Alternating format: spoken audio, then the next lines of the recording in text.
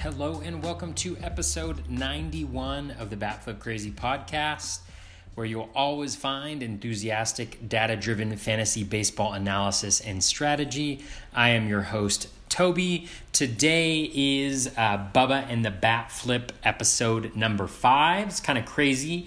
We are already at 1 month and 5 episodes of Bubba and the Batflip. As usual, really enjoyed talking to Bubba just about players who are hot or cold over the last little bit, talking some MLB news, some prospects who have come up recently. I think you'll find the show really informative and helpful, or at least I hope so.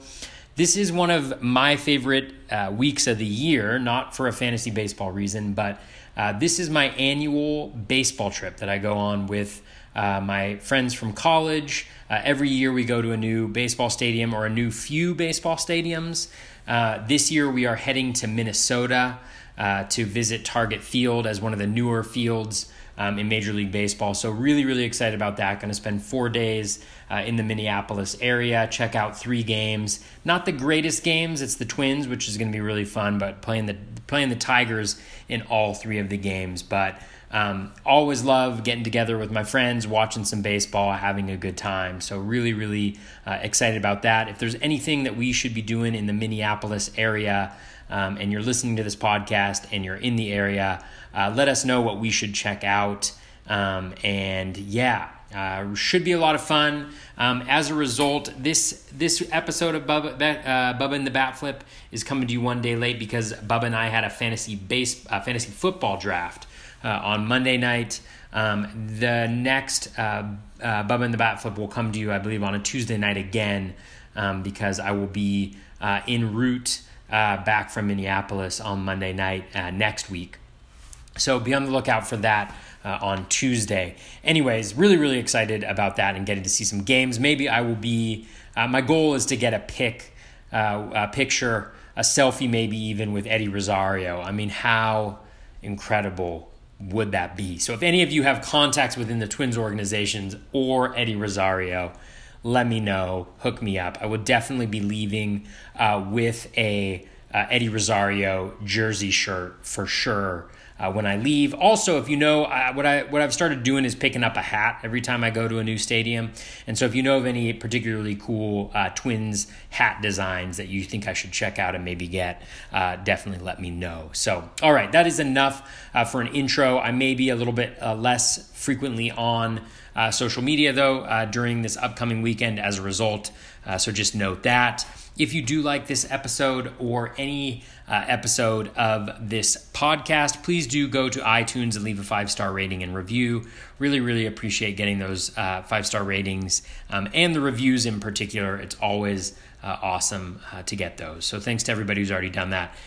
Like, retweet, share the episode if you enjoy it. Me and Bubba really, really appreciate doing that. All right, we cover some really interesting players and MLB news. I think there's some strategy nuggets in there too, hopefully. So hope you definitely enjoy. Let's get this party started.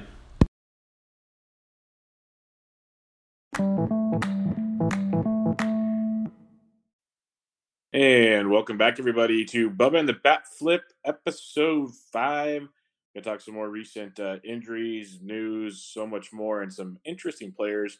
In order to break it all down, you can find me on Twitter at BDentric and my co-host on this great endeavor, as always, on Twitter at BatFlipCrazy. Toby, how we doing? We are doing pretty well, Bubba. We were talking a little bit before the show, had our first fantasy football draft last night. So did my best to fake it till I make it, but we'll see how that goes. I'm excited to be back in the fantasy baseball world where I feel a little bit more comfortable. How are you doing? Yep, I'm doing. Yeah, that was like I've had too many drafts already. It's been a wild go around already, but anytime I can talk baseball over football, I'm a happy man. So very much looking forward to this chat over the next hour and a half or so on some interesting topics, some injuries, season ending type stuff, some call-ups. It'll be quite interesting to see how it goes, but let's just get right at it. Before we get started, a piece of news that happened tonight that we don't have to talk about just so people can pay attention. Chris Archer left after the first inning with shoulder discomfort. So keep an eye on that one. He was actually kind of turning it around of late. Yeah, I saw that. All I saw was the pitching ninja GIF that was thrown up there, and so interested to see what happens to him. Obviously, not great for Archer, who can be successful in short sprints, but over the long term, I think he's been dangerous to fantasy baseball teams for a few years now. So Yep, he's not on my agenda. That's for darn sure. But let's get to it. Chris Sale. This is kind of the big news. Went on the IL late last week. Had some arm issues, shoulder issues, elbow issues, whatever you want to look at. Went and met with a good old Dr. James Andrews. That's the name you don't want to hear. right. The reports came back that it's not going to need Tommy John surgery, but the elbow is still messed up. He's going to receive a platelet-rich injection, aka he's done for the rest of the season. They're going to try to let it heal, kind of how some of these other people have let, Tanaka's and a few others heal up, but done for the year. It sucks if you're a Sale owner, but it's kind of been a rocky ride all season with him to begin with. Yeah, I unfortunately am a Sale owner. I drafted him in one of my main event drafts, number 5 overall. It was, I think, the day after he signed that extension, there was all the concerns about his injuries. Yeah, everybody was like, "Oh, the Red Sox have signed him. They must not be concerned." And obviously, it's been an up and down season. It's a little surprising that the injury comes now. He's actually had one of his best stretches over the last couple starts. Over the last 14 days, 15% swinging strike rate and a 42.6% K minus walk rate. So he was actually really good in his last couple starts, which I think makes it just a little extra painful. I feel like Sale, just toyed with his owners. His owners stuck with him at the beginning of the season. He had that stretch where he was just one of the best pitchers in the game. Everybody thought he was back to being who he was. He sucked again. And then just as he starts to get good again, he's gone. I think the good news, as you mentioned, it doesn't sound like Tommy John is necessary at this point. From what I read, it looks like it's just elbow inflammation. There's no structural damage. But like you said, he did get a platelet-rich injection or whatever those things are called. And that's always just, anytime there's any elbow inflammation or anything going on, it's a major red flag. So it'll be interesting to see where he ends up kind of next year. Do you have any thoughts on where you think, he may end up in next year's drafts? And that's the crazy part, is because there's going to be people that are going to kind of be hesitant based on this injury potential, because in reality, the way he throws a baseball, people have been waiting for Tommy John surgery forever with Chris Sale. And somehow, before this year, maybe parts of last year, he stayed healthier longer than anybody expected. That looks at the mechanics of throwing a baseball. For me, it's going to be tough for me to jump on board. I wasn't as high on him this year as other people were. He at times made me eat my words in a big way. At other times, kind of made me feel good about not jumping on board. So it was kind of hit and miss with Chris Sale. I think he'll still be in the discussion of the top, 3 or 4 starters, maybe top 2 starters behind Scherzer for many. For me, he's going to fall behind, Cole, Verlander, Scherzer, obviously, and some of those guys. He'd have to fall in drafts for me. So I think there's a very good chance I won't own him again next year. Yeah, definitely. I've been burned a little bit this year. I'll try to put that out of my head and make a educated decision when drafts come around. But I agree. I think he's kind of fallen behind that top echelon of pitchers. It'll be interesting to see how he does, how he looks in spring training next year. Hopefully, he gets a full spring training. Yeah. A lot of those guys who didn't get full spring trainings this year just really never got going or struggled to get going. We saw some other guys in that situation. So we'll see. I think, it's probably second round. I think somebody will probably take a risk on him next year, but it'll definitely be one of those major questions heading into the offseason. Yeah, because in the spring training is going to be a very big part, because that's probably one of the big reasons I laid off him this year is I did not like what I saw in spring training. And I know all the reports were, we're taking it easy with them and all this stuff, but I don't know. It just seemed like it was never really. He had a 1 month stretch or so, maybe month and a half, where he really dominated. But we didn't have that Chris Sale this year like we've seen. We haven't really had that from a lot of guys because the bouncy ball's in play. But that's a whole nother discussion. I watched Kyle Schwarber hit a double tonight to the opposite field off the ivy that literally should not have gotten past middle of the outfield. It was ridiculous. So Yeah, bouncy ball it is. for the Red Sox, they called up Brian Johnson to join the rotation. Nate Eovaldi's in the rotation. They don't really have any sexy arms to go targeting on the waiver wire unless there's anybody from the Red Sox I'm missing. Yeah, I mean, I think I feel like if you could use a GIF on a podcast, this would be the time where you like put up the one where Winona Ryder is like looking very confused with the numbers going by her head. Because I really just don't see any options for the Red Sox starters. I think if anything, the Red Sox, they already were, but I think even more so they become a pitching staff that you want to target. I mean, with David Price out, with Sale out, I mean, who on earth is there? I mean, like pretty soon Nate Eovaldi is going to be their ace. So, I'd be going after them. They'll be a nice matchup for offenses, I think, for the rest of the season, really. Yeah, the best part about let me rephrase this. There's nothing good about someone having an injury like this, but the best part about the Red Sox struggles is it allows the Rays to come jump into that wild card. That makes me so happy, so very happy. Yeah, it'll be nice. The Rays deserve a little postseason action. Yes, all 12 people that show up to the game will really, really love it. For sure. But they got great Twitter fans. Great Twitter fans. Some of the best. Absolutely. Let's go to the Cleveland Indians. This is kind of a shame. There's the positive we saw in a couple. It was yesterday. Carlos Carrasco pitched in a single-A game. Was hitting like 96 plus. Looked really good for 16 pitches. That was just awesome to see. I didn't think he'd even throw a baseball the rest of the year, let alone maybe come and pitch out the bullpen for the postseason, which is just crazy to think about where the Indians are at now. But it's even more important when you look at Corey Kluber, who was starting to rehab after being out with a fractured arm. To think about it, all the problems the Indians pitching staff has had this year, Kluber just got a line drive back at him that fractured his arm. But now, during his rehab, messes up his oblique. They're going to shut him down for at least 2 more weeks. We know how oblique injuries can linger, especially for a pitcher having to use that midsection for torque and everything. This is a bad deal, I think, for Kluber. I wouldn't be surprised if we don't see him until late September, if not, maybe not the rest of the year. But what are your thoughts on Kluber getting shut down for 2 more weeks? Yeah, I mean, this is particularly brutal for those owners who kind of held on to him for pretty much, I mean, how long was he around for a month before he got injured? He was terrible. And then you hold on to him for this long. He seems like he's so close, right in time to help you out during the playoff stretch. And then he goes away. I mean, for me, he's really a drop in all formats. I think I've gotten a lot of questions recently just about some of these injured pitchers. Tyler Glasnow is another example of a guy who's, close to coming back. And I think the question that folks need to start asking themselves is like, number one, like what's the probability that they are going to pitch again, right? So for Kluber, let's just say randomly it's 50% that he even pitches for the rest of the season. Then you have to ask yourself, okay, if he's going to pitch the rest of the season, is he going to pitch meaningful innings? So is he going to pitch 5 or more innings, enough to get a win, or 6 innings to get a quality start? Is he going to be able to get those Ks for you? What's the probability of that happening? And then after that, are they actually going to pitch well, right? So are they going to pitch? Are they going to pitch meaningful innings? Are they going to pitch well in those meaningful innings?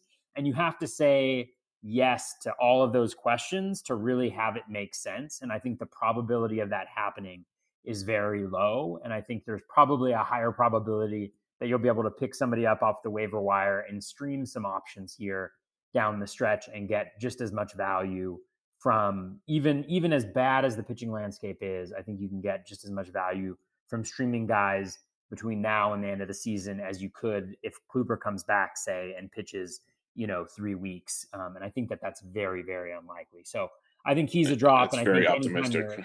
Yeah. I mean, sometimes like as fantasy owners, we let our optimism get the best of us. And I think it's a game of probabilities and it's a game of, of odds. And we don't know the exact percentage probability of different things happening. But anytime you have to filter that many levels of probability, like let's say it's 50% that he's actually going to pitch again. And then it's 50% that he's going to pitch meaningful innings, right?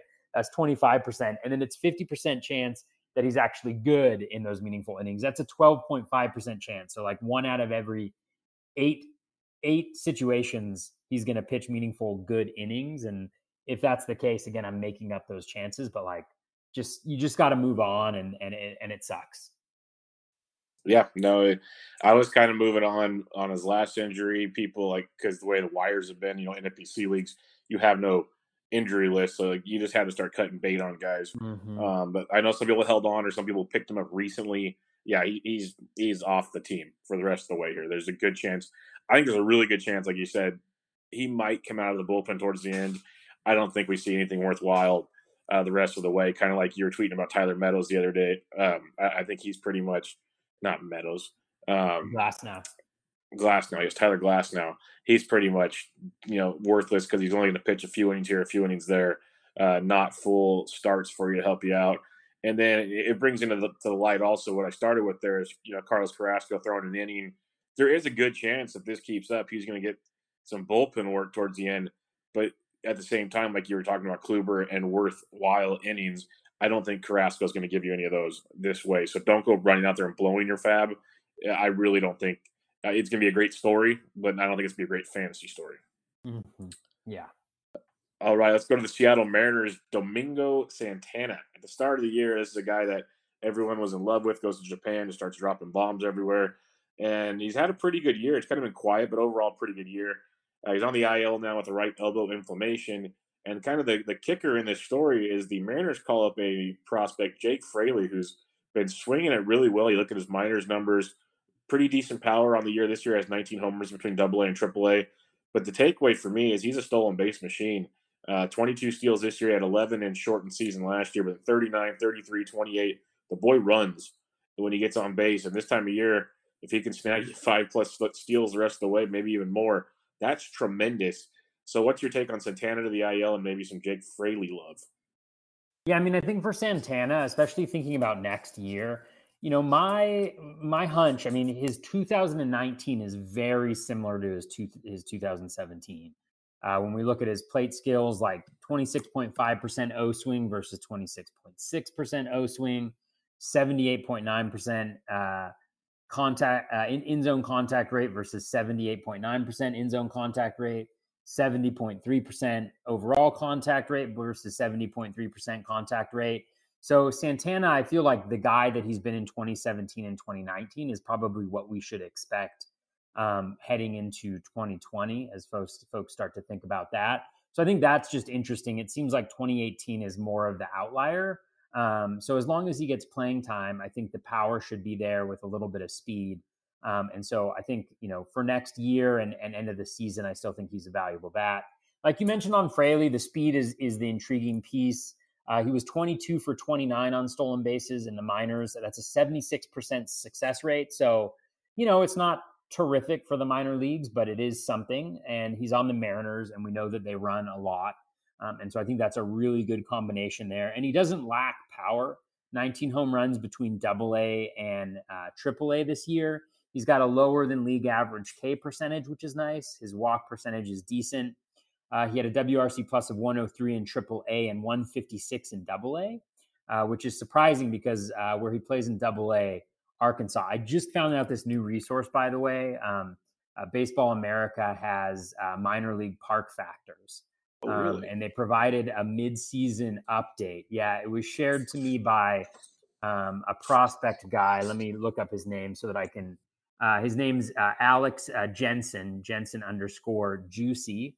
And he shared the article with me, and it just provides, kind of context for minor league park factors from Baseball America. And it's super helpful for me. I've been using it recently since I found out, just to see, kind of gauge, whether people are doing things in a hitter-friendly environment or not.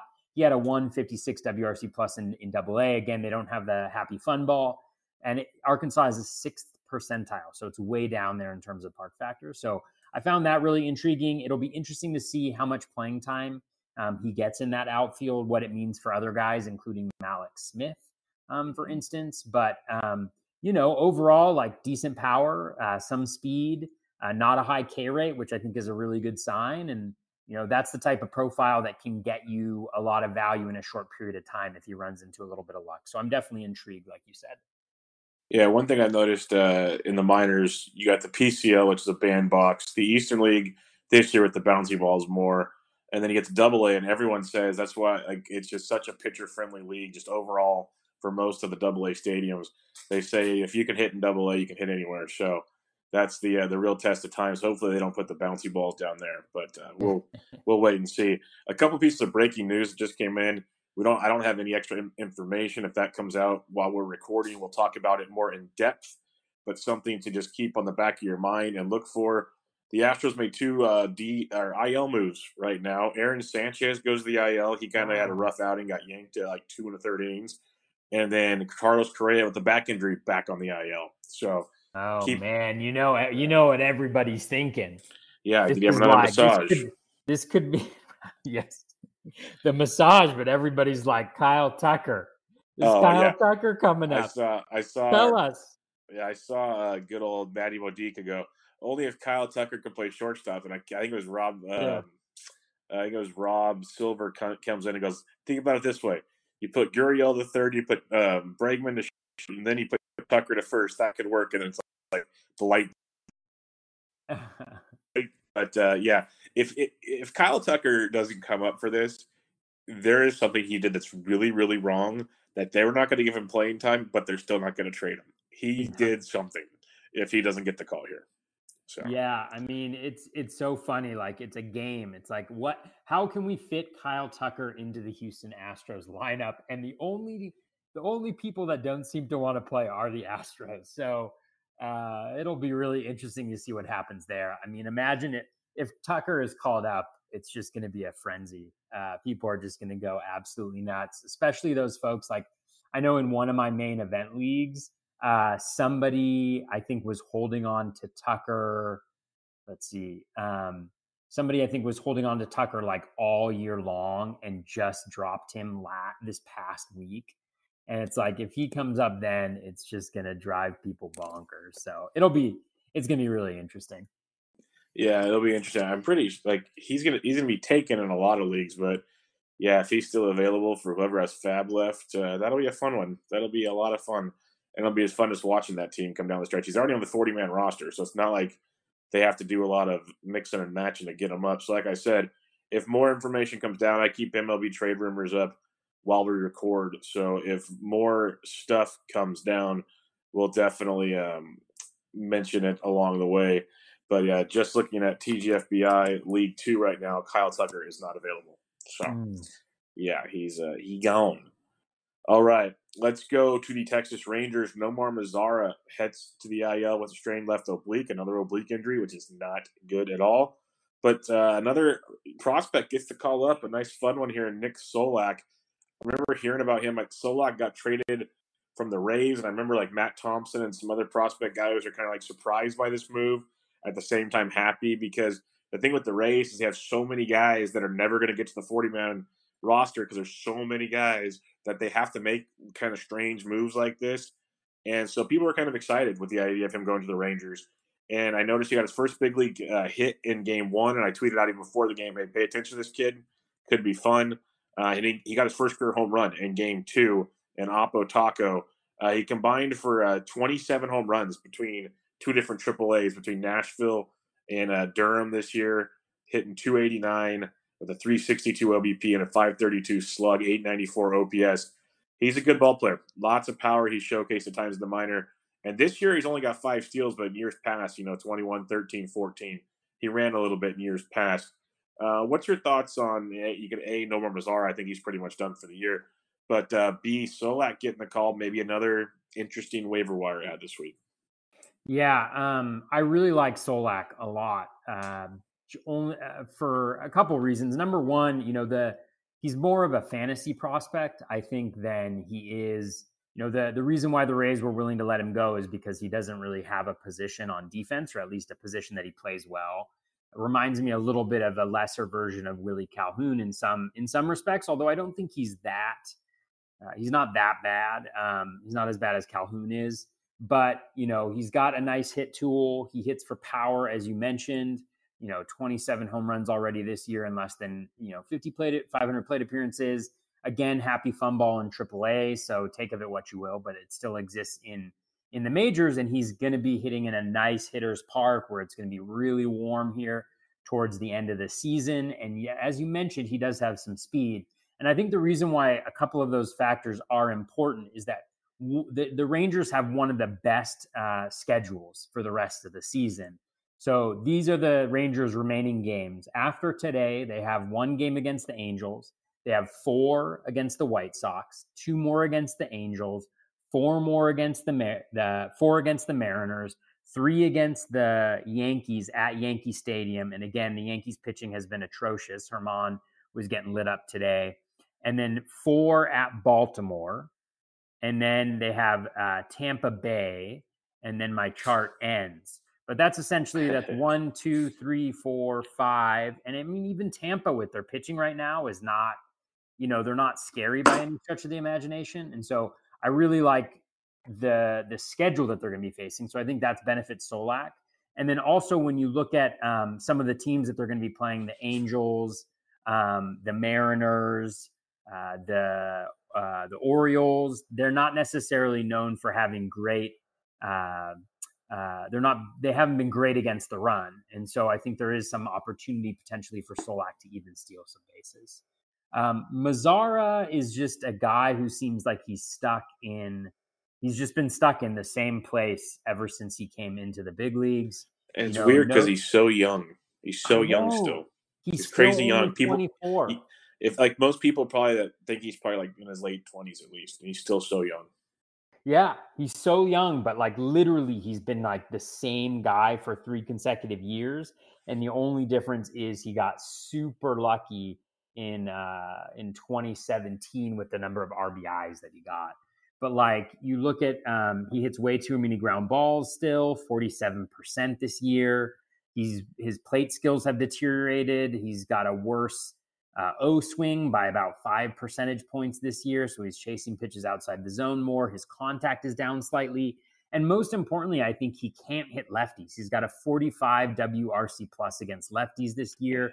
That really limits his value in weekly leagues. And I mean, moving forward, if he's never able to hit lefties, is he anything more than a platoon bat? And I think that's a major question. And so, and it's like, he's really young, so there's still the opportunity for growth. But at the same time, I mean, how many plate appearances does he already have? And he hasn't been able to make the adjustments. It just makes me, especially in like a really friendly hitters environment, not in a great pitching division necessarily. Like there just seem to be so many things that reasons why he should do well. He's got over 2,000 plate appearances, but still, nothing special. So I think it's just time to kind of move on. And if he gets good, he gets good. But I'm not going to pay up anything near what has been paid in previous seasons, I think, for Mazara moving forward. Yeah, that's a shame. It's like I think this last year for sure, and I think even the year before, I was big on like Mazara's value in drafts because I kept thinking he's going to take the next step.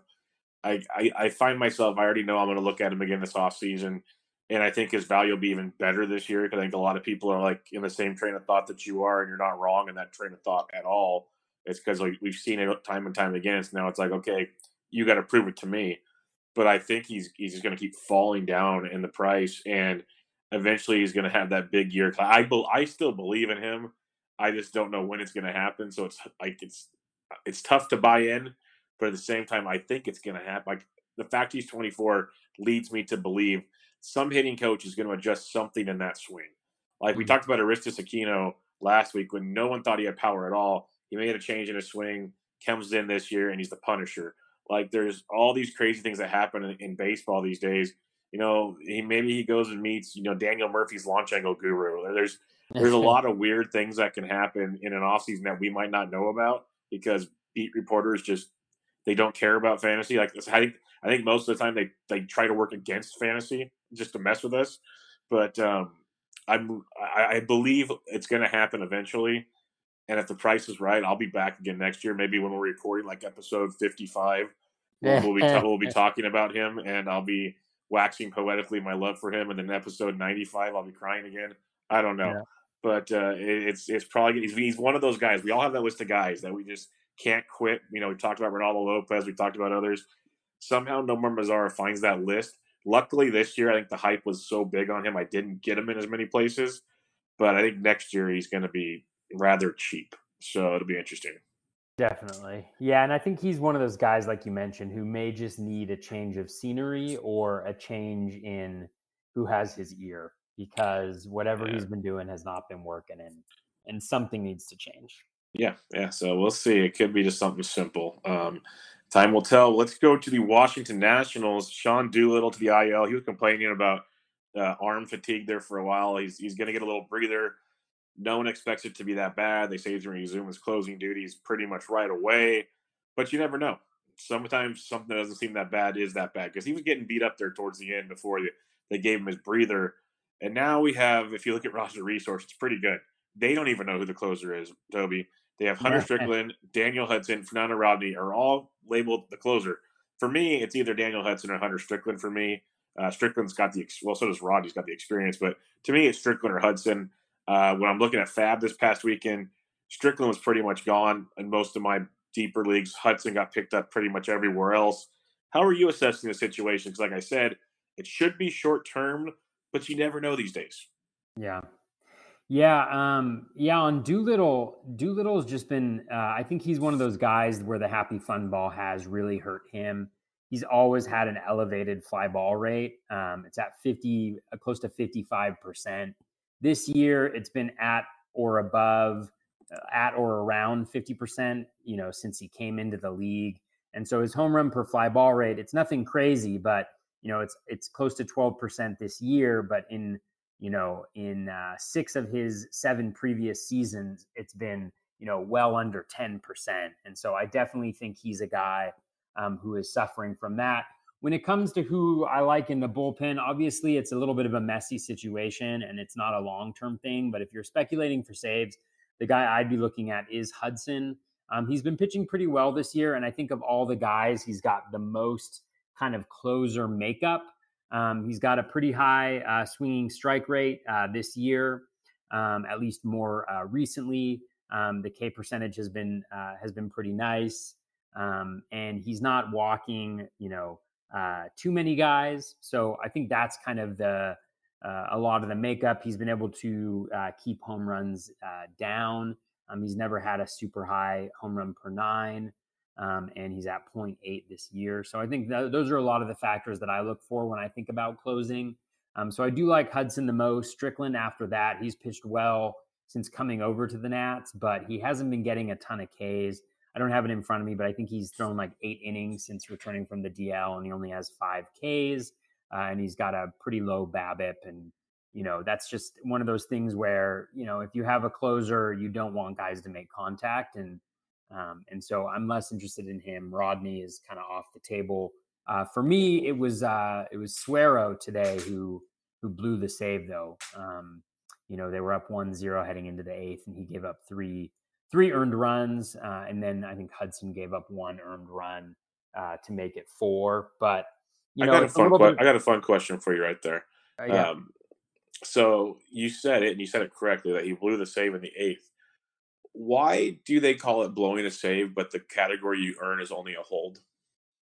Well, I Just think just a fun conversation. Yeah, well, I think because they don't know, you can't assume that the guy's going to get pulled from the game.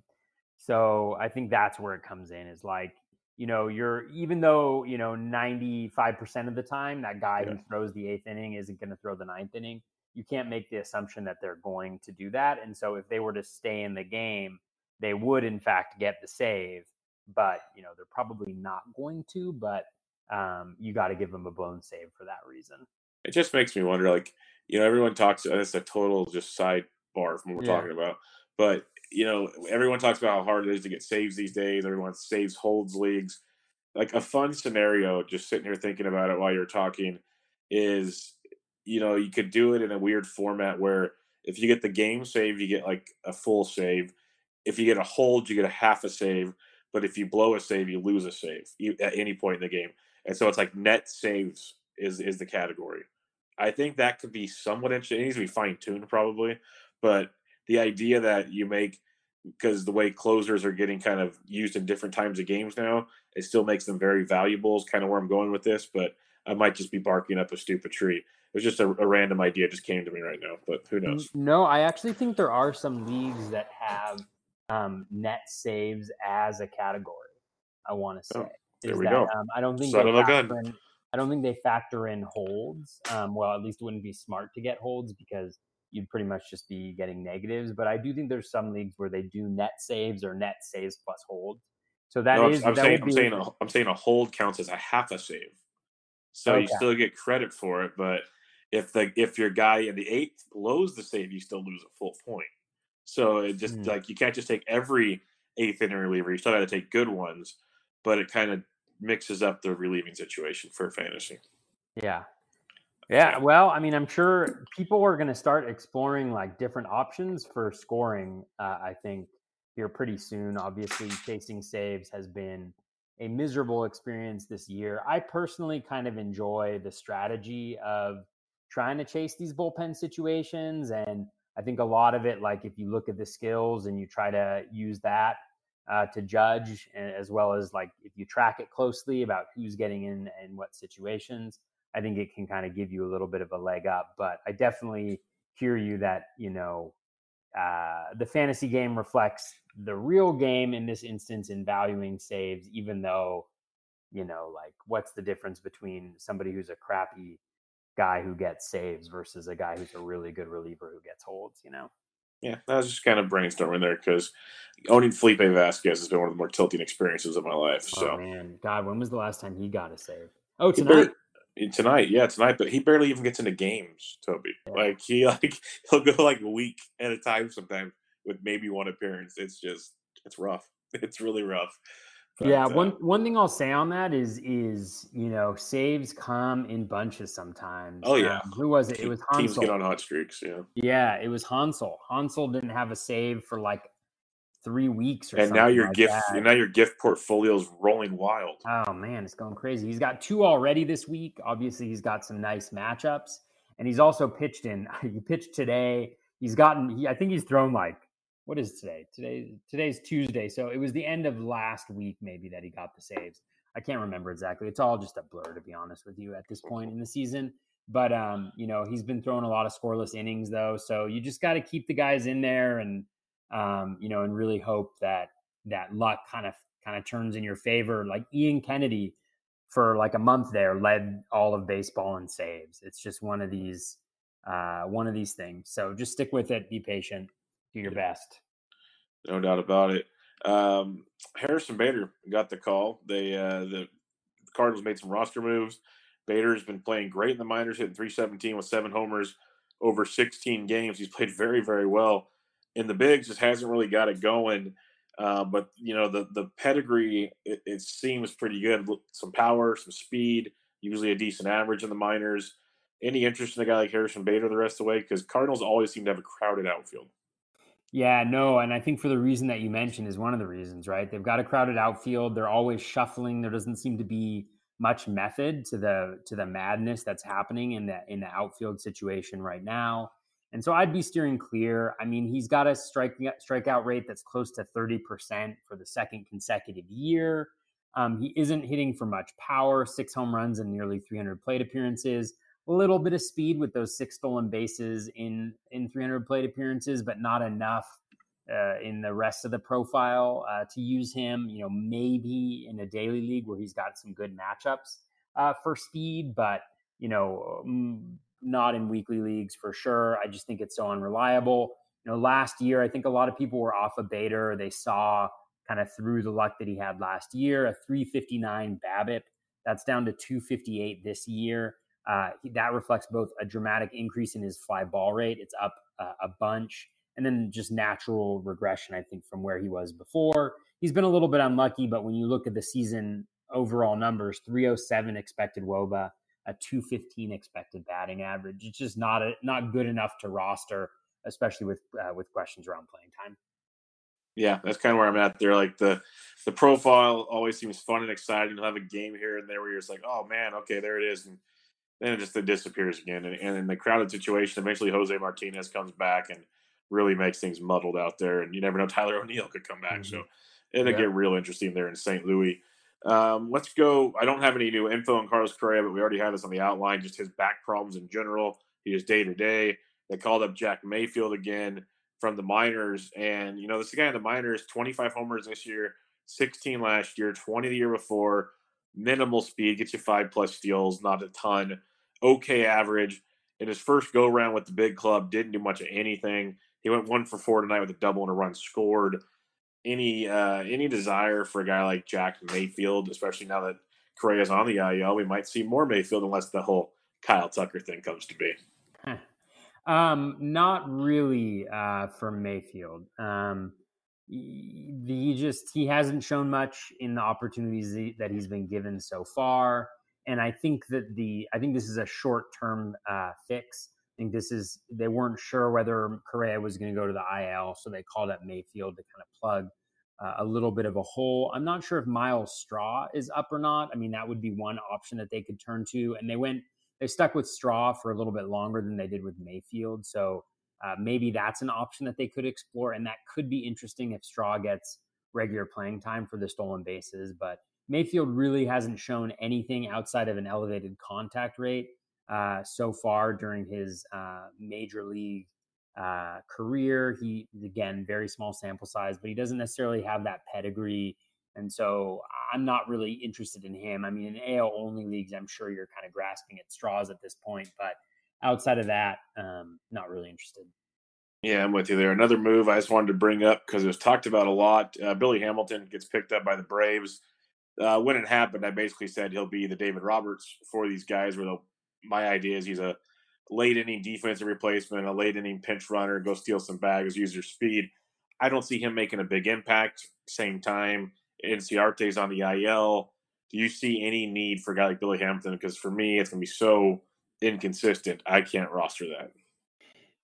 Yes and no, I think. I think no for right now. I mean, the Braves have been pretty clear that he is going to be a late inning defensive replacement and or pinch runner, and that's going to be where he gets the bulk of his playing time. And I think, in the vast majority of leagues, there really is no value to having that because let's say he pinch runs 3 games a week.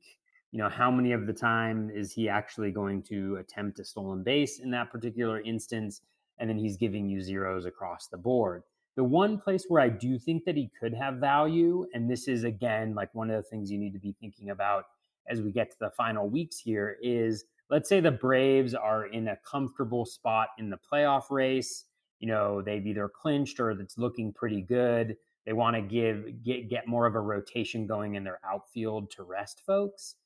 It would be really interesting if Hamilton, let's say he gets a stretch of, for the last 2 weeks, he's playing, 4 games a week. That could be really interesting if you're in desperate need of stolen bases and you can kind of handle at that point in the season, giving up a little bit in terms of counting stats.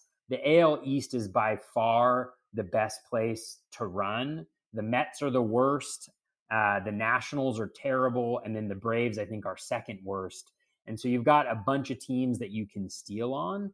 I'm not sure who the Braves play that last week of the season, but, I do think that there could be some value there if he finds himself just in some, in a rotation to keep guys fresh.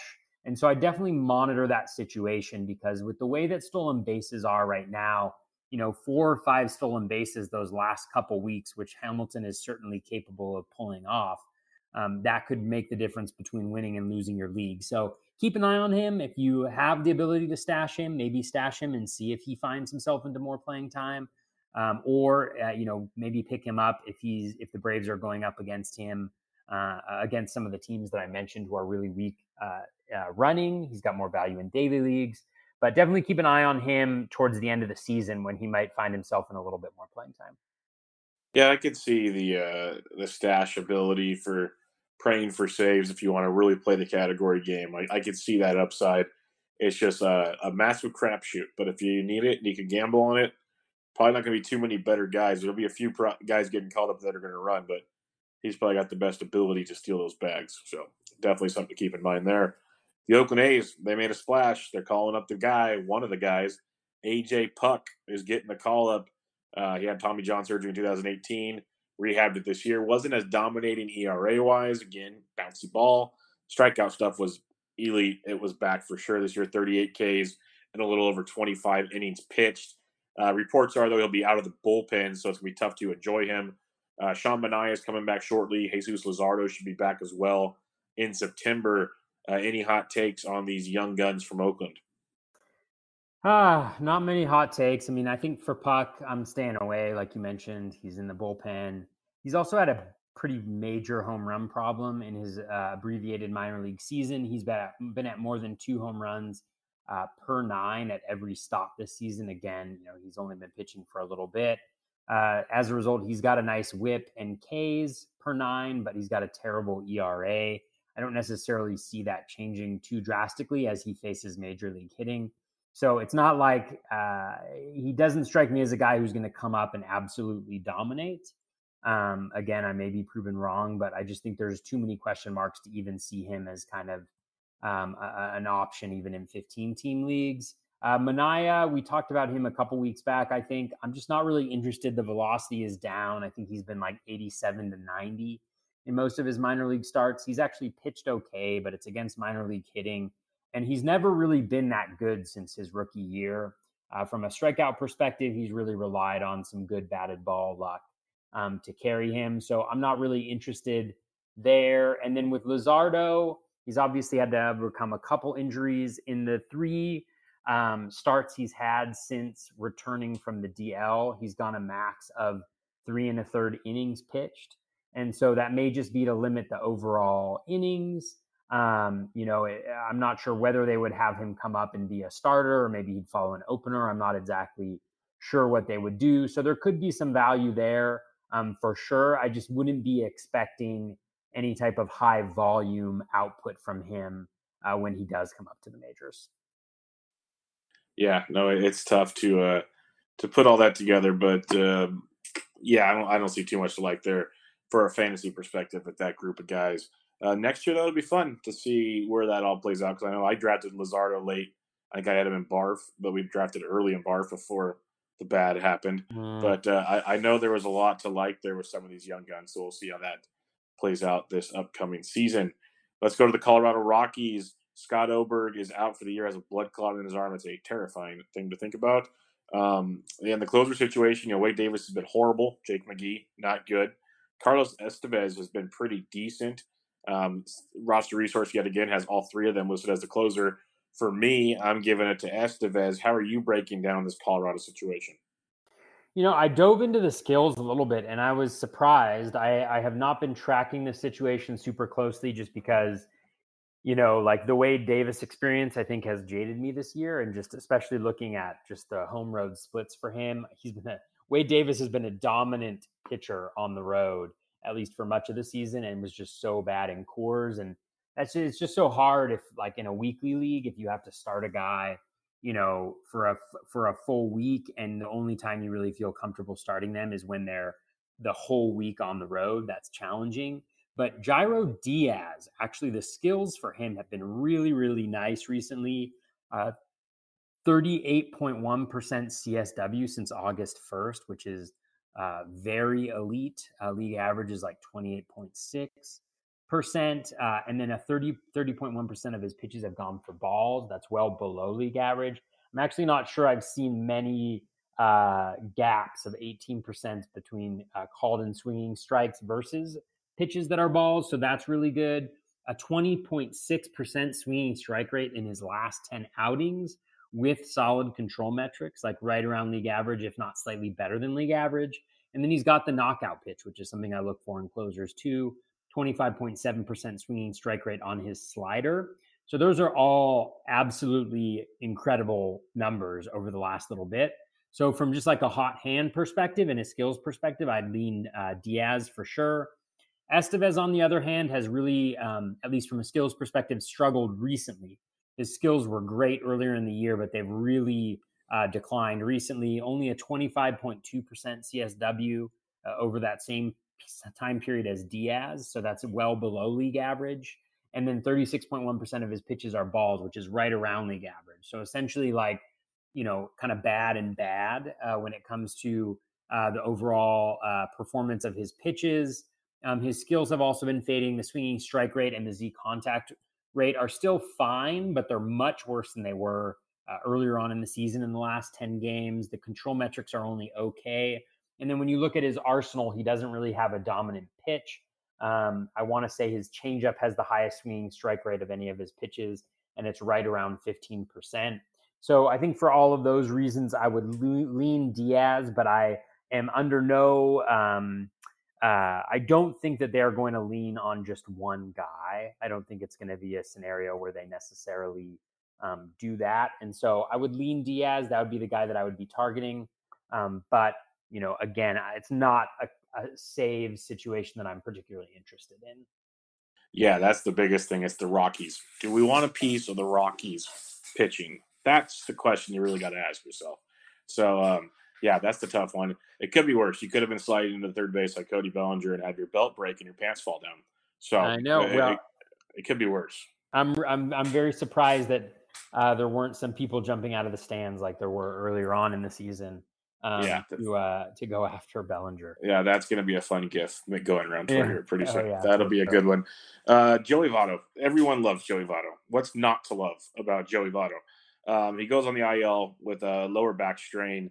For me, if I'm the Reds and you can convince Votto, which might be the hardest part, it's like, okay, Votto, why don't you rest? It's been a rough year. We'll bring it back next year. Let the kids play. We'll see how that plays out. But for now, they call up Brian O'Grady from the minors. Hit 27 homers, stole 17 bags, hit 273 with a 904 OPS in AAA this year. Some good things to look at there. In the past, 21 homers in the minors last year. Had a down season due to injury, I think, in 17. But, he's always stolen some bags. He's shown some good pop, decent average throughout all levels of the minors. For me, this seems like we talked about a handful of guys here that could be some interesting gamble prospects. This guy playing in Great American Small Park in a up and down NL Central has a little bit more appeal to me than the others, but it could just be grasping the straws. What's your thoughts on the Votto deal and then O'Grady coming up? For Votto, yeah, it's just been a disappointing season. I think you can drop him in the vast majority of leagues. I mean, even in 15-team leagues, at this point, Votto is kind of a league average hitter. And so I think you're actually in probably better shape streaming somebody against a good hitting matchup than you are sticking with Votto, especially if you need power or stolen bases. Even batting average, he hasn't been great. He's just been pretty mediocre. I have not actually looked. I haven't given much of a look at O'Grady. He went 0 for 3 today. He's batting 111. That's about the extent of the knowledge that I have about that I do have about O'Grady. But for Votto, one thing that sticks out to me about preseason analysis, I remember Rob Silver kind of raising, the issue of just the terrible history that older first basemen have in terms of being able to respond and get better and just be good. And so, for Votto moving forward, I don't hold much hope that we're going to see much better days for him. Like the quality of contact that he makes is just down so much, and other players are capable of so much more now with the ball the way it is. I'm not that interested. So I wish I had more on Grady for you. I don't, except for that, sterling analysis about him batting 111 and being 0 for 3 so far. It's all good. It might mean nothing to begin with because he might just, be another guy. So we'll wait and see on O'Grady. I know he started today, and he'll probably get some starts here going forward. So keep an eye on him. Maybe he's the next Punisher. Maybe he's nothing. We shall wait and see. A couple more things here. Julio Urias suspended 20 games. He had that domestic violence deal before. The punishment finally came down, so he's pretty much gone for a while. A couple things with the Dodgers, though. Dodgers doing Dodger things just to make me angry. They send Dustin May to the bullpen. Ginger Guard has been so much fun to watch. He's been very, very good. And out of the bullpen is not what I want to see. So that's happening right now. And then Tony Gonsolin, this is the part I don't like, unless it's an innings thing, which it probably is. But Gonsolin's going to be coming in and entering the rotation. He's made 3 starts for the Dodgers. His ERA of 3, giving up 6 earned in 18 innings pitched with 15 Ks over those 18 innings. So he's been good. He's not been complete garbage. I'll give him that much. And he's been kind of a roller coaster ride in the minors for him. But I'm pretty mad about Dustin May. You got anything on May or Gonsolin? Yeah, I mean, I think definitely disappointing for a lot of folks. I know recently people have invested quite a bit of fab probably in picking up May, especially after that And he showed so much hope in that second start of the season that he had. His third one was not as good. From May perspective, he's been okay. He hasn't necessarily been great, outside of that one start. 28.7% CSW for the season. 32.1% of his pitches are balls. I think that encapsulates kind of how he's been so far. He's about league average when it comes to strikeouts, and then he is better than league average on control metrics. From the strikeout metrics, the other one's 9.7% swinging strike rate.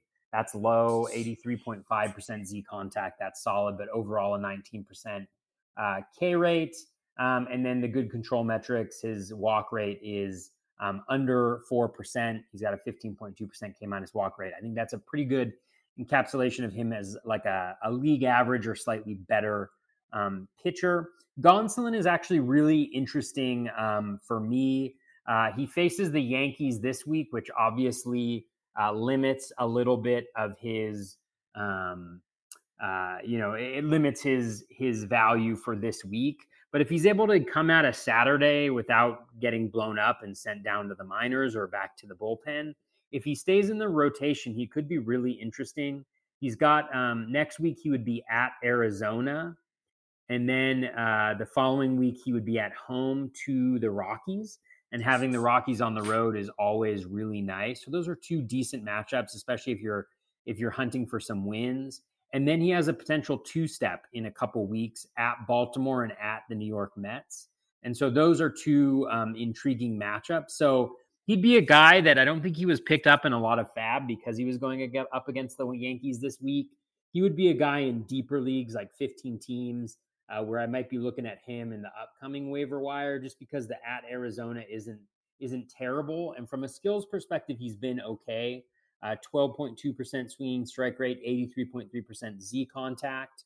The control metrics are okay. 61.6% first pitch strike, 33% O swing, about 40% in the zone. A little bit of control issues. The one major intriguing thing for me too, two pitches that are above 20% swinging strike rate, his splitter and his slider. And he's got a 274 expected WOBA. That's not predictive, but it just shows that he has been a quality pitcher so far. I think all of that combined with the fact he's on, the Dodgers makes him an intriguing guy to pick up in the upcoming run of fab, especially if he just sticks in the rotation for the next few weeks. That could be 4 really nice starts in the next 3 weeks that you could get from Gonsolin. Yeah, no doubt about it. I think it'll be interesting. I know he got picked up in a few leagues. Side note, Bo Bichette just took Kershaw deep for the second time this evening. The second time. And guess who has Bo Bichette? That a boy. Leagues. That's like this kid's freaking amazing. And again, dude, he's really kept really him good. Down. Like it. Oh, that's a good celebration. They just threw something. That's good. Okay, but sorry, I just enjoy watching baseball. But yeah, Gonsolin is he's interesting. I did see him get picked up in a few places this last week. Kind of people speculating because that's the name of the game. With such little fab, you almost got to just take these gambles early. Besides no injury list or no injury list spots in NFBC formats, you have to have at least $1 per bid. There's no $0 bid, so you got to really make sure you're spending wisely right about now because you're about to get stuck with some guys. But let's talk about some players that have, I kind of went off guys that are having good August. It could be tons of different ways to break it all down, whatever appeals to you, Toby. But a couple names that stood out to me. Wilmer Flores, he's had a really good last 5 games, 4 of his last 5 games, double hit games in all of them. He has 4 homers in his last 5. He's still having a pretty good month of August overall, but the last 5 games really are the standout games. On the month of August, hitting 457 with a 547 WOBA. He's striking out less than 11% of the time. That really stood out to me. So he's putting the ball in play. A 444 BABIP, which is probably not sustainable. But when you're continually putting the ball in play and not striking out, good things tend to happen. People were really high on Flores entering draft season. He's been a massive disappointment. But maybe does this give you hope that we could have a little run down the stretch here and get some fantasy viability out of Wilmer Flores? Yeah, I mean, I think Flores, like you mentioned, that low K rate, the high contact rate, he puts the ball in play a lot, and he's always had a really nice batted ball mix, low ground ball rate, hits the ball in the air. Not really that hard, but he, again, is somebody who could benefit from the happy fun ball. the playing time, I think, is the key for Flores and his value. Since he returned from the DL, he's really only been starting 3 out of every 5 games or so. And so I think with that, if you're playing in a weekly league, that limits a little bit of his value. If you're playing in a daily league, he's definitely a guy that you can swap in there, at least in deeper leagues. 583 WOBA over since August 1st, a 432, or actually in the last 2 weeks, a 432 expected WOBA. So he is hitting the ball really well, like you mentioned, those 4 home runs. But I don't think there's nothing in the underlying profile that points to any major changes that he's made. I just think, like you mentioned, his batted ball profile and the plate skills lend himself to nice little runs because he does put the ball in play so much. So if that BABIP gets up, he can do some really nice damage. So he's all right in deeper leagues. Maybe you want to roster him and see if you can catch 3 out of 4 games in the first half of the week or a weekend, whatever it is. I'm not chasing too much because of those playing time questions I have, but he's certainly an interesting guy down the stretch, especially if he gets more playing time. Just for fun, because I got to bring it up again. After another week since we talked about him, would you rather have Kyle Seager or Wilmer Flores? Oh God, bringing up Kyle Seager. It's like Kyle Seager listened to the podcast and was like, "Oh, you don't think what I'm doing is for real? Well, guess what? I'm going to absolutely destroy." I would say Kyle Seager, just because Seager is, again, like at this point in the season, like a lot of it is a category game, but Flores isn't providing speed really. I think Seager gets everyday playing time. So the home runs, the power's obviously more, I think. I think from a just counting stats perspective, I'd probably count on him. Flores, I'd see as a higher batting average guy, but the overall package, I'd go Seager. I'm not going to be super stubborn and hold on to my Kyle Seager can't do anything well anymore stance. It's the world of baseball we live in. We got to take the ups and the downs. And right now he's on a heater. It could end tomorrow, but right now he went deep again today. So he just keeps doing it. So you never know. And the Mariners are like hitting. I feel like I'm making feisty. that up, but like no, they're feisty right now. It's kind of like the start of the season with them. Like they're doing the catchers thing where it's Murphy versus lefties and Navarez versus righties, and Murphy is just destroying left-handed pitching right now. Navarez is doing his thing. I can't remember who. Someone tweeted it out. If you combine the WAR for like Navarez and Murphy, they're better than I think any single top catcher in baseball or something. It's pretty crazy what they're doing right now. Wow. Well, and then you have I can never remember what his first name is because I always want to say Aaron, but Nola, who's like hitting 312. Austin Nola. I picked him up. We talked about him a few weeks ago. League, actually. Yeah, I mean he's got a really nice OBP too. He's showing some patience, hitting for contact. So yeah, they're just doing things and they're beating like playoff. And then next September we'll see Jared Kelenic. So just everyone get ready. Oh man, the Mariners and Giants, like fast forward 4 years. I mean, obviously the Rays are going to be great in 4 years too, but man, Jared Kelenic's going to be super good. Julio Rodriguez is the only other 18-year-old outside of Wander Franco who's in high A now, and he hit a grand slam in his first at bat. Their pitching, Sarah's had an article just about their pitching development. They've got some pitchers that are doing really, really well this year. I love what they're doing from like a development standpoint. And so, I have been a detractor of Dipoto just because I feel like he makes these trades and I don't really see a real purpose to it. But from like a player development standpoint in the minors, I think, they're doing some really good things. Yeah, you mentioned the Giants. I'll put my Homer hat on for a couple seconds. I was bummed when Bart and Healy and Ramos all got promoted at the same time out of San Jose. But at the same time, now I'm kind of happy because in Salem Kaiser, which is about a stop away or 2 stops away from San Jose, they have 3 of the top 6 prospects in Bishop and a couple other like the top international signings last year. I totally blanked on them, but some absolute studs down there. So, yeah, future's bright for once. For once, the Giants have prospects, and they're not just pitching prospects. I don't know what to do with myself. It's pretty awesome. But let's talk about another catcher, because catchers are just doing everything right now. But Francisco Mejia, once the top catching prospect in baseball, lost favor in Cleveland, gets flipped for Brad Hand to San Diego. Really never got it going. Got back to the minors this year, but now he's come back up. I mean, he's getting regular playing time. Like, he is their catcher one. He has started all but 3 games in the month of August, and he's hitting 444 with a 496 WOBA, a surprising 15% K rate for me. Like, that's really good for a young player. 486 BABIP's a little questionable, but 6 extra base hits. He's even thrown a stolen base in there. This kid looks like he's finally figuring it out, Toby. I think there's a lot to like with him. He might not even be available, but what's your thoughts on Mejia? Yeah, Mejia, he's definitely been getting better. I think part of that is an increase in contact over the last 30 games. He's at 85% in the zone, 79% contact overall. The overall contact rate is higher than league average by about 3%, which is really nice. And that's where he's been kind of throughout his minor league career. He's never been a high strikeout guy like he was early in his major league career. And the K percentage is down to 18.2% over his last 30 games, which is really, really nice. He has been getting a little lucky, 497 WOBA and a 359 expected WOBA over the last 2 weeks. But he's hitting the ball hard, 37%. He does chase a ton of pitches outside the zone at 45% O swing.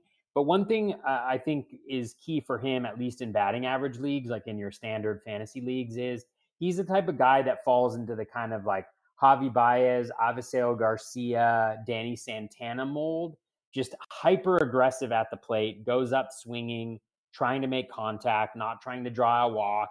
But as a result, the strikeout rate is much lower than you would otherwise think if you just looked at, like his swinging strike rate, for instance. And so I think that's one thing to really like about Mejia is if you don't have to worry about him getting on base in your league, if you don't have to worry about OBP, obviously that impacts runs, but he's going to get up there and hit the ball. The quality of contact hasn't been great. He's at 37% hard hit rate over those last 30 games. His barrel rate this year is only at 4%. Per plate appearance, only 8 barrels so far. The max exit velo isn't, 109.6 is okay, but it's not, super high up there. So that's all to say, I think the ball quality is fine. It's not great, but he makes a lot of contact. And again, when you make a lot of contact, you put a lot of balls in play. If you can have that elevated BABIP, you can go on some really hot streaks. And I think that's what we're seeing from Mejia. I think the great thing is that, he's starting to become more of the prospect I think folks thought he could be, that really good hitter who makes a lot of contact. And the future is looking a lot brighter now than it was earlier in the season for him.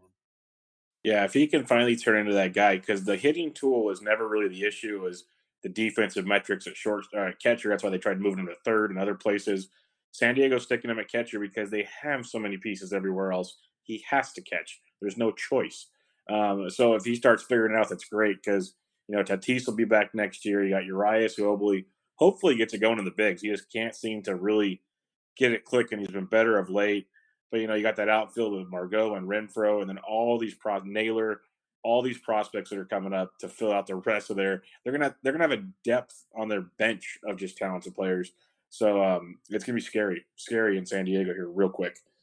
San Francisco Giants, Kevin Pillar, he has been scorching hot in the month of August. He's gone hitless in only 3 games the entire month. He went deep again tonight in Wrigley. Gives him 5 home runs for the month of March. He's hitting over 420, a WOBA around 500. He is destroying everything.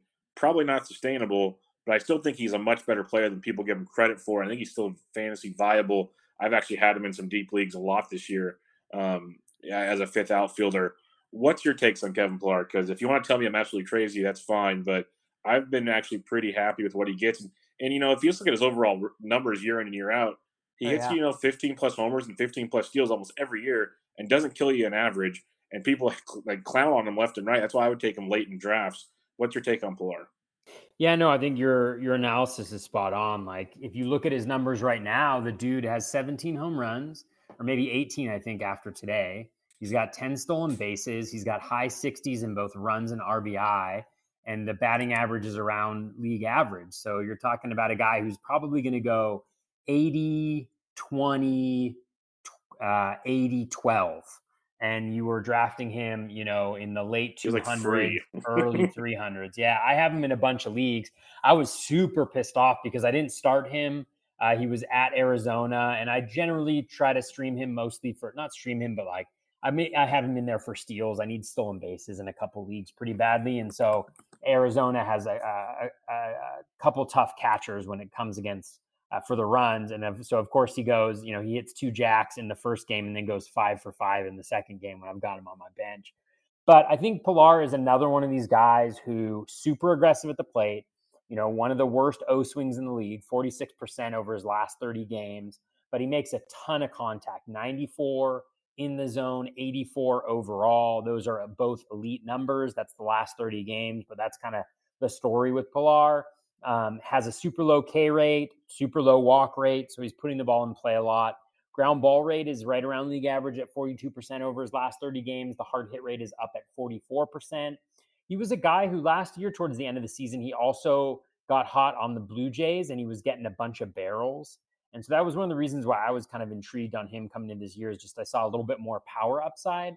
And obviously, like, he has more power upside than I think we were expecting heading into the year.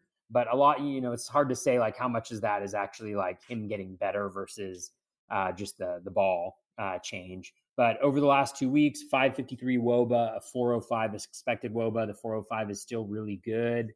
And so I think Pilar's a guy, he's against the Cubs in the next 3 games. They do not have very good defensive catchers when it comes to limiting stolen bases. So my hope is he's hitting some homers and stealing some bases, and ride him while he's hot. He can get really, really low as well. He had a couple low points earlier in the season, but with the Giants, he's been really nice. So I've been pleased, and I think he's a guy in 15-team leagues that you're definitely rolling out there pretty much every single week. And even in 12-team leagues, if you're looking for some stolen bases down the stretch, you can play the matchups and a little power speed combo that doesn't hurt you in batting average.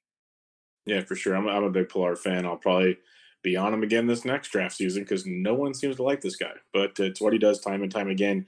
And he's another guy that's a lot younger than I think people think. So something else to keep in mind there. I'll ask you right now. I had Chris Archer on this list because he's actually been decent in the month of August. But now that he's hurt, do you even want to discuss Chris Archer? Do I even want to? I never want to discuss Chris Archer. Okay, then we can move on. If I'm being honest, Bubba, Archer, I've been off of him for 3 years now. I think it's just one of these situations where he will have good runs because he gets a ton of Ks. Like he makes guys swing and miss. He doesn't walk a ton of guys, but he just doesn't have that third pitch. And you see it time and time again, like with Michael Pineda. Like they can go on runs where they look really good, and then they can destroy it in 1 or 2 starts. And so, for me, I just kind of steer clear from Archer. Obviously, if you can get him really, really late in drafts, he's worth a little bit of a flyer and maybe like a matchup play. But, everything, he's pitched in good parks throughout his career, and he just can't do anything. So it's a bummer that he's injured. He seems like a really good guy, just from like a human being perspective, but, not really interested. Let's go to Ryan Yarbrough, who's been putting together quite the month of August. He's put another really good year after doing it all over again last year.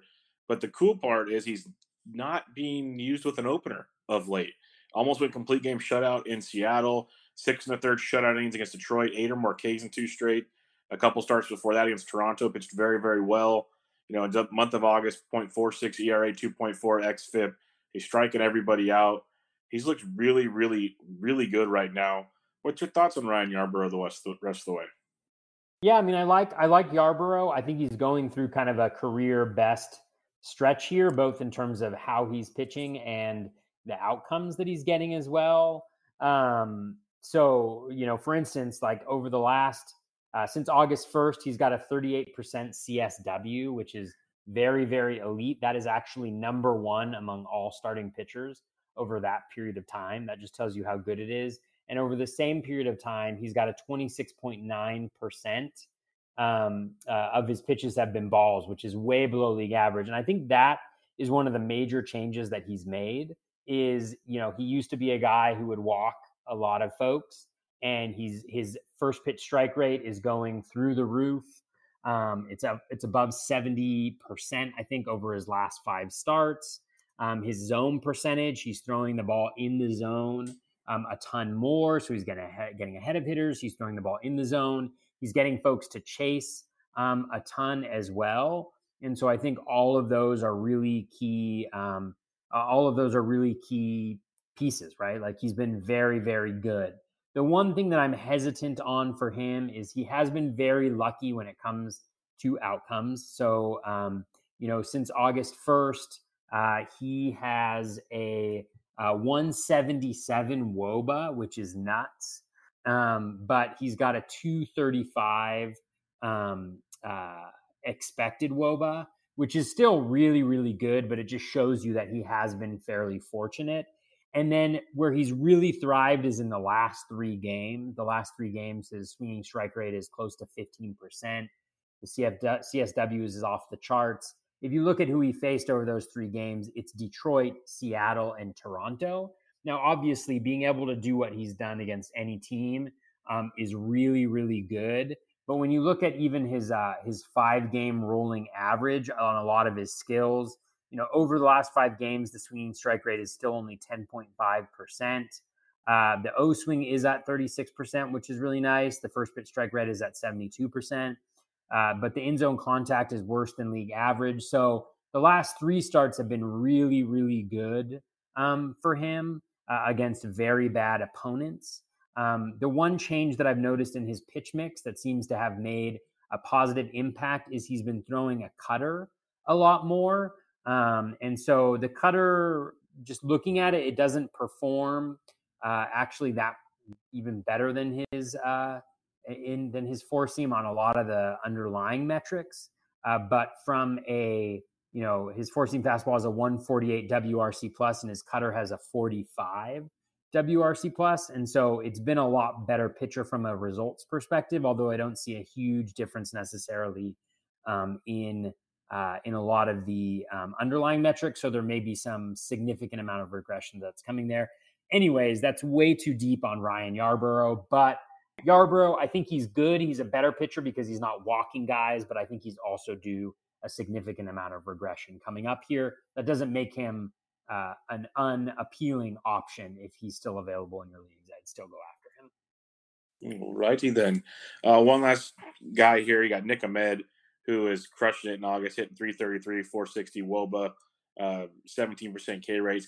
He hit his 7th home run tonight. He's been mashing left-handed pitchers all season long. He is just underappreciated and not talked about enough how good he is playing this season. What do you got on Nick Ahmed? And he's a Gold Glover, Bubba. It's unbelievable. Yes, he is. He's a stud. The thing that really pisses me off about Ahmed, and this is not his fault, is that he's 29. I didn't realize he was so old. Not that 29 is ancient or anything baseball like that, old. but it's baseball old. Yeah, he's baseball relatively old, and so it's like he's a guy. Like if you look at the underlying plate skills, like they've just been awesome for a while now, and especially like second half of the season. I mean, his K rate is lower than his walk rate, and where he's seen that improvement, like you mentioned, is in the batted ball quality. Over the last 30 games, his in 118 plate appearances, this was as of, I think, yesterday or 2 days ago, he had a 9.3% barrels per plate appearance, which is super high. Like if you look at the overall season, like other guys with 9.3%, George Springer, Freddie Freeman, Ronald Acuna, Marcell Ozuna, Jose Abreu, like those are the types of guys. He's making the same type of quality of contact on a regular basis, again, over a small sample size, but at the same level, and not against like the worst pitching in the world either. He's hitting for a good batting average, I think 287 over that span. He's hitting for power, like he's stealing some bases. I mean, he's probably going to end the season as a 2010 guy. And from an OBP perspective, God, I don't have it in front of me, but I think his OBP is like close to 420 over that same period of time. It's 406 in the month of August. I got that for you. 406 in the month of August. I mean, the guy just seems like he's been able to turn it around, and a lot of it is probably the ball, right? But this is the type of guy you need to be looking at. And so he's a guy that I think is owned in all 15-team leagues by this point in time. But, in some 12-team leagues, I think he can definitely help you down the stretch. Somebody had a tweet out there. I wish I had it. Yeah, he used to mash lefties, and he's been hitting righties really well recently as well. Again, very small sample size, but, he's a guy that I'm kind of in love with. I'm kind of in love with Nick Ahmed right now. There's a soundbite. Yeah. I mean, let's see. He's got a 299 average in the second half. Where's that OPP? That OBP in the second half? Give it to me. 387 OBP in the second half, 13.1% walk rate, 12.4% K rate, a 934 OPS, a 295 BABIP. It's not BABIP related at all. A 137 WRC plus. I mean, like everything. That's what I love is like these guys who have this foundation of, really good plate skills. Like they make a lot of contact. He's done that for a while now. They've got a pretty good eye for the zone. So they've got that foundation. And the only thing they need to do is improve their contact quality. And once you start to see that happening, those are the guys that I really like to jump on, especially in like keeper or dynasty leagues, because that foundation, generally speaking, doesn't change. But what can is the quality of contact, and having that foundation makes it much more likely that they're going to be able to put it together because they're swinging at better pitches, they're making contact, they've got good hand-eye coordination. Anyways, there's my Nick Ahmed rant for you. Yeah, you are in love. I can tell. I am. I've been monitoring him for a while. My first tweet on him was on June 20th, where I was kind of like, he's always intrigued me because he's put it together like this for a few times. And this is the first time that he's really had that super strong batted ball quality to go along with it. Yeah, I've been a fan of his because of DFS. He was always so cheap and very productive.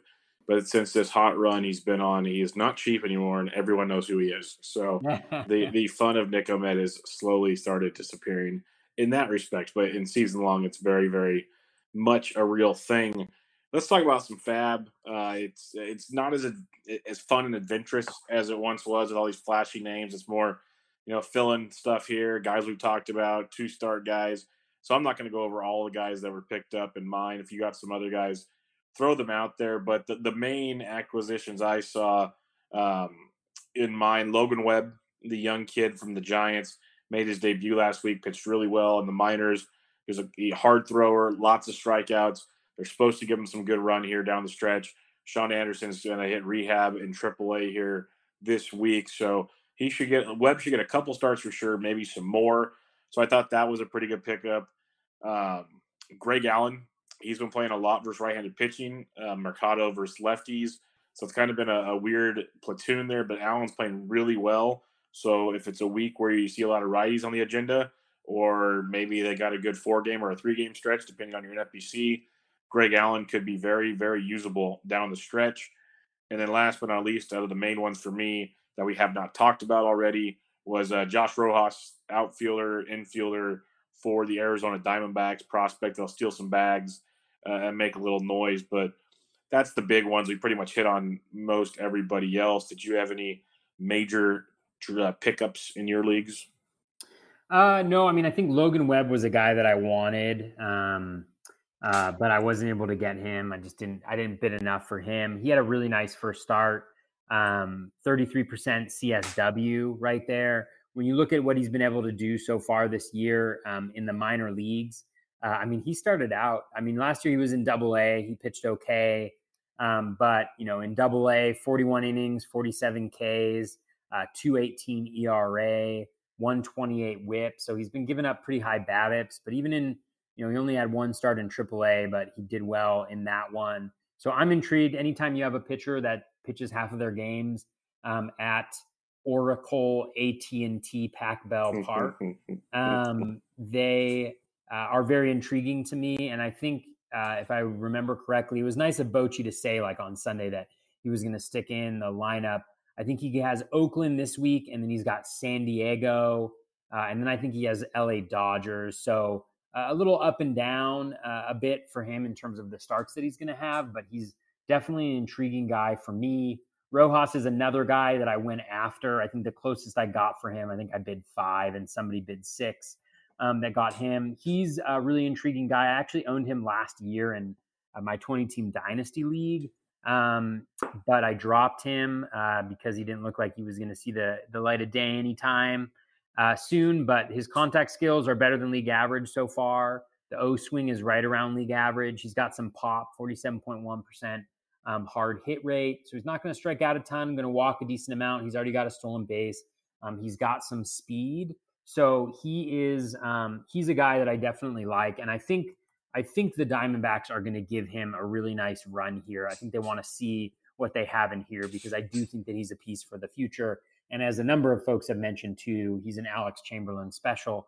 And so anytime Alex is high on a guy that's kind of obscure, you have to think about Mike Tauchman and other guys he's been high on, including Jose Ramirez all the way back in the day, and be interested in him. So definitely some interest in Rojas right there. Greg Allen, I agree with you absolutely. Like he put a stretch together towards the end of last year where for like 2 weeks or a month, he just got really, really hot, stole a ton of bases. It's unfortunate that they're playing the Mets at New York because I didn't go after him hard because I was worried that he wasn't going to get the starts. He did end up getting the start today, but the Mets are the easiest team to steal against. And so he may be able in the next couple games to get himself 1 or 2 stolen bases, which would be really nice for fantasy owners. He's a decent addition there. Of those 3 guys, that's kind of where I was at. Other guys that I targeted, let me just really quickly hop over to my TGFBI to remind me. Colby Allard was one of them, which is kind of sad after what he did the other day. Didn't work out. I know the velocity increase had me. Anytime I see a velocity increase, I'm kind of game. Oh, I went after Adam Plutko. He was available in a lot of leagues. He's not great, but he's got a nice 2-step next week. He has the Mets this week, but he has at Detroit and then at the Rays. And those are 2 good matchups as far as I'm concerned, especially with Cleveland. The Rays have not been hitting that well. And so Plutko was a guy that I was after. If he's still available in your leagues, you may want to look at him as a 2-week as an option there. Outside of that, like there wasn't too many interesting things. I'm just trying to stream. I have like in one of my most important leagues, I had Dakota Hudson, which went well. I had Michael Wacha, which went well, although they took him out after 4 shutout innings, so he didn't get the win. It's probably for his own good, though. Oh, I know, but still, I wanted that win. I got you. I wanted that win bad. So yeah, those we've covered a lot of the guys, but at this point in time, like I'll say it every single podcast, but like if you're in Roto, it's all about the categories now. It's all about playing matchups. Don't be worried about releasing borderline guys like Joey Votto if you can stream a really good matchup. Like, I got John Birdie going in like virtually every single league this week at Atlanta and Philly because they're terrible teams at holding runners. And, today he hit a home run. He didn't steal a base. Yeah. So just work those matchups, grind it out. You'd be surprised the amount of ground, especially like the last 2 weeks, we forget every year, but you can make up a lot of ground in those last 2 weeks because guys will get injured, and they won't go back into the lineup or that last week of the season after lineups have locked. Pitchers won't start. So there's a lot of opportunity still. Keep on grinding. Yeah. One other move I made for $1, and it's mainly because there wasn't much else I was going to be able to get with the lack of money I have. So I needed to get rid of Diego Castillo on my roster, and I needed some pitching help. And again, when you're limited on what you can put out there, you got to be creative. So I went and grabbed Wilmer Font, who has been opening every 3 or 5 days, depending on what Toronto's got in store. But some weeks you're getting him twice a week, some just once. But he's going at least 2 innings, all but one. He's made 9 appearances with the Jays. He's got at least 2 innings in all of them. He's given up no earned runs in 5 of them, only 2 earned runs in 1. 2.45 ERA, 3.65 xFIP, 24 Ks and 18 1/3. Not killing your ratios, getting you a few strikeouts, better than a nothing on my roster. So that was just kind of one of the creative ones I put out there. He's been actually pretty good. Once a highly heralded pitching prospect, maybe this is kind of the niche for him right now. Yeah, definitely. I mean, you gotta go with who you can get. A couple guys that are jumping out at me as I kind of look over here. Tim Lopes, he is playing for the Mariners. Stealing a lot. Yeah, he could be stealing a lot of bases. He's a quick guy. Again, like one of these guys that just shows up towards the end of the year and contribute. Josh Naylor, Will Myers is once again persona non grata with the Padres. What a frustrating season it's been to own him. But Josh Naylor has actually looked pretty good recently. Low K rate. I was looking yesterday. I think he has a 13.7% walk rate and a 13.7% K rate. And over the night, he did. I think he has 4 home runs in the last 14 days. And he's got, he doesn't have a ton of pedigree, but he always was a very good hitter in the minors. So he's one guy to look at. We mentioned Austin Nola briefly earlier. One guy that's going to be kind of intriguing, I didn't see if he was in the lineup today, but is Brett Phillips for the Royals. The Royals have a pretty good little run here. I want to say they play the Orioles for a 4-game series coming up. He did play. They're playing him right now. He's gonna crush. He's gonna crush your batting average. But yeah, they've got one more game against the Orioles, then they have at Cleveland, so you're sitting him there. But then he's got 4 at Oakland. They're not good at holding runners. He's got a nice stolen base pedigree. He was very successful this year as well. 3 against Baltimore, then 3 against Detroit, then 3 against Miami, then 3 against the White Sox. So the Royals, are not going to be a terrible team to do a little streaming against. And so, yeah, I mean, that could be one option for steals because a lot of those teams are also not great at holding runners at all. Yeah, it'll be fun because you just mentioned a couple more guys. We probably talked about 3 or 4. There's a good 5 or 6 guys that are going to get picked up this week that legit have a chance to give you 5 or more steals down the stretch, and 5 steals could help a ton. The way no one steals these days, and if they get on a heater and somehow luck box into 10 steals, there's still 6 weeks left. Like if they're playing say 5 games a week, that's 30 ball games. That's 1 steal every 3 games. That's not like it's crazy, but it's not inconceivable. With some of these teams that have nothing to lose, just let these kids run. So it could get pretty wild here, grabbing some of these guys for $1 or $2 and seeing what can happen playing the games like you've been talking about with your roto categories there. One last thing before we take off for the evening. The latest I've seen on Correa we know is the back, so it's just a back deal. But Aaron Sanchez left with a sore right pectoral, and that's why his velocity dipped. And that's never good when it's a muscle, especially up there. If I own him, I might wait another day for some more info. But right out the gate, if it's a muscle thing like that, he's pretty much done for me. So yeah, it's rough, and he's the narrative have fallen apart pretty quickly that the Astros had fixed him after the last 2 starts that he had. One thing, it's always dangerous, Bubba, to give me like a little bit more time to look at some things. But, just thinking about 2 start weeks coming up next week, Mike Montgomery is a guy we talked about last my boy week. Yeah, who I was not big on necessarily, but he has pitched really well. He's continued that pitch mix change that we mentioned and folks have pointed out. The reason why I kind of liked him is he did this in years past when they took him out of the bullpen and let him start. Something clicks with him. Obviously it makes sense. We see with a lot of guys, but he pitches differently in different scenarios. So he seems to be able to get it done a little more. But hey, it could be fool's gold still. Yeah, definitely. I mean, a lot of guys are already owned who are starting, but Homer Bailey pitched great today against the Yankees. I've mentioned it in 6 innings. I mentioned it on Quick Hits. He's been very good in that ballpark.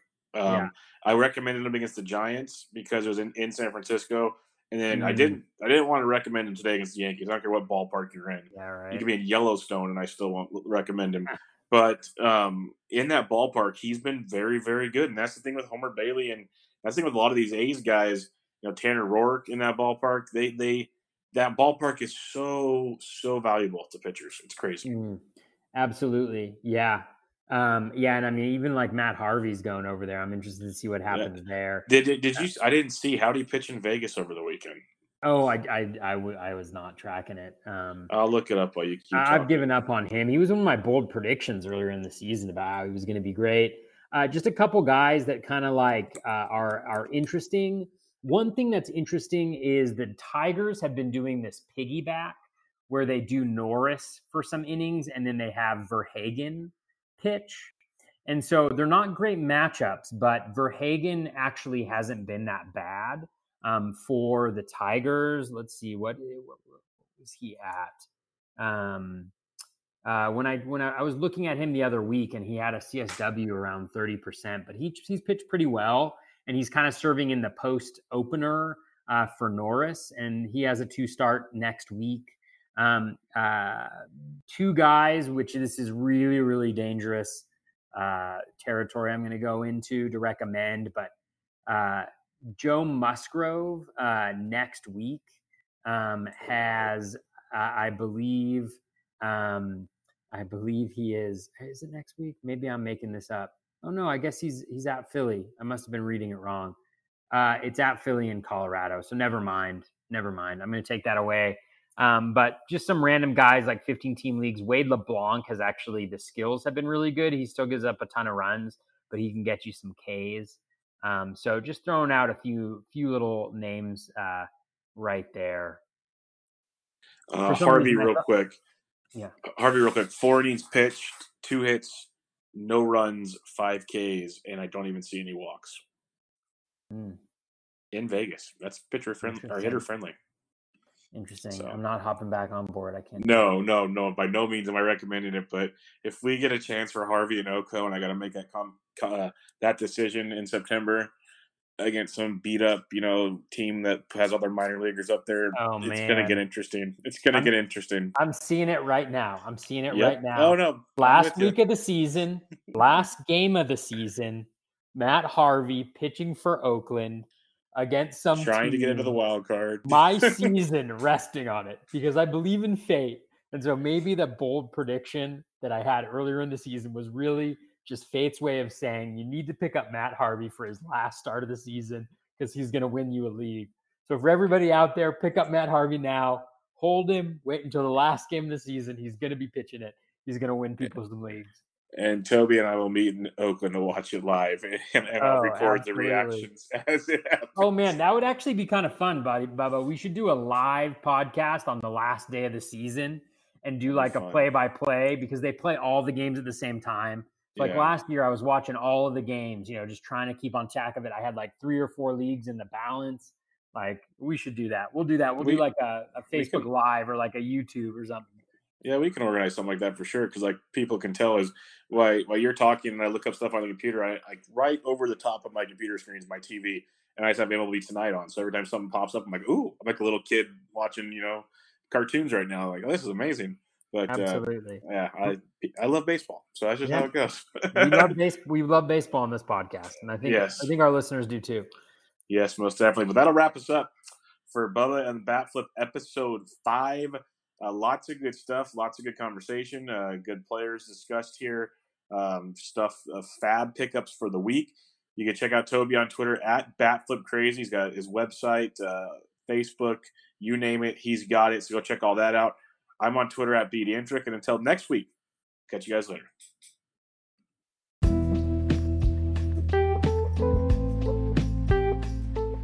That is going to wrap us up for episode 91 of the Bat Flip Crazy podcast and episode 5 of Bubba and the Bat Flip. Hope you really enjoyed that episode. Bubba and I have a ton of fun talking baseball every single week. I hope that comes through on the podcast. Best of luck with all of your fantasy baseballing. If you are in head-to-head leagues and you are in the playoffs, good luck. Some of you have reached out. Hopefully the advice that I provide is helpful and ends up working out for you in those leagues. But definitely best of luck to all of you who are in that format. Best of luck here to folks in other formats too, because every single week is so critical from here on out. Take care and be kind to one another.